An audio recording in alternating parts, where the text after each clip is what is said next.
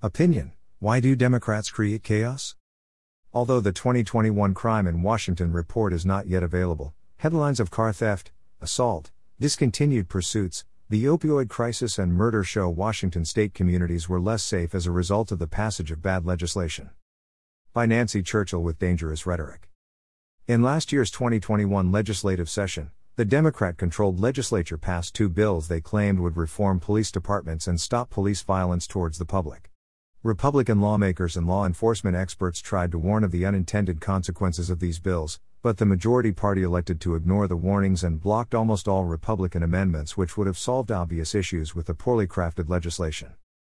Absolute power corrupts absolutely, and the Democrats rammed through HB 1310 and HB 1054 with devastating results to public safety. HB 1310 established standards for the use of physical or deadly force, but failed to acknowledge the dangerous realities police officers face on every shift. The bill didn't include a reasonable officer standard, and basically prevented the officers from doing their jobs. HB 1054 removed many of the tools police officers relied on to de-escalate situations, and avoid the need to use deadly force. It restricted the use of tear gas, police dogs and many types of vehicular pursuits. As passed by the Democratic majority, this bill forced law enforcement to turn a blind eye towards minor criminal activity, and restricted action to instances when greater impact to the general public's safety had occurred.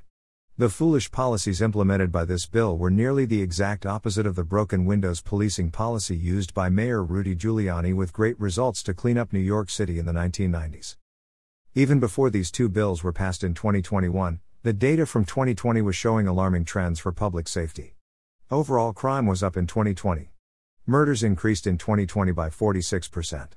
Washington ranked 51st out of the 50 states and District of Columbia for the number of officers per thousand people. Assaults on law enforcement increased over 6% in 2020 and 2 officers were killed in the line of duty that year. Although the 2021 Crime in Washington report is not yet available, headlines of car theft, assault, discontinued pursuits, the opioid crisis and murder show Washington state communities were less safe as a result of the passage of bad legislation. We know the Seattle Police Department is dangerously understaffed, and most other jurisdictions have also seen their highly trained officers leaving their departments for good.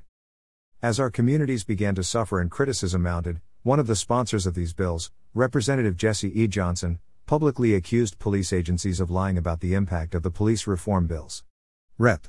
J. Johnson even promoted a website ironically named Truth in Washington, which attempts to spin an emotional narrative about how many people wanted these policing changes. The fact is, criminals want more freedom to commit crimes. The fact is, because of defund the police, our communities are suffering from increased crime, more untreated mental health sufferers on the street and increased drug overdose and domestic violence. In the current 2022 legislative session, after publicly attacking law enforcement criticism of the bad legislation, Representative Jay Johnson proudly sponsored Bill 1735, modifying the standard for use of force by peace officers. These urgently needed reforms easily passed the House last week, and will be sent to the Senate soon. Now, with the easy passage of 1735, Rep. Jay Johnson is taking credit for fixing a problem he created last year. If you've been a victim of the crime wave caused by this irresponsible, hypocritical Democrat and his Democratic colleagues in the Washington legislature, how does that make you feel? If you've watched helplessly as your car has been stolen, if you've been raped or assaulted, if you lost your job because a neighborhood business is closed due to shoplifting, suffered from domestic violence, or worse, lost a loved one due to the increased chaos on our streets, are you going to applaud that this self-serving politician created a problem, and knowingly endangered our communities, so he could benefit politically by fixing the problem the next year? This is why Democrats create chaos with their legislation. They create problems so they can benefit politically in the future by solving the problem they created. If there's not a crisis, they create one. They don't care a bit for the people who are injured or killed in the process. They have no concern for the fact that increased crime disproportionately impacts people of color, indigenous communities, or those suffering with untreated mental health challenges.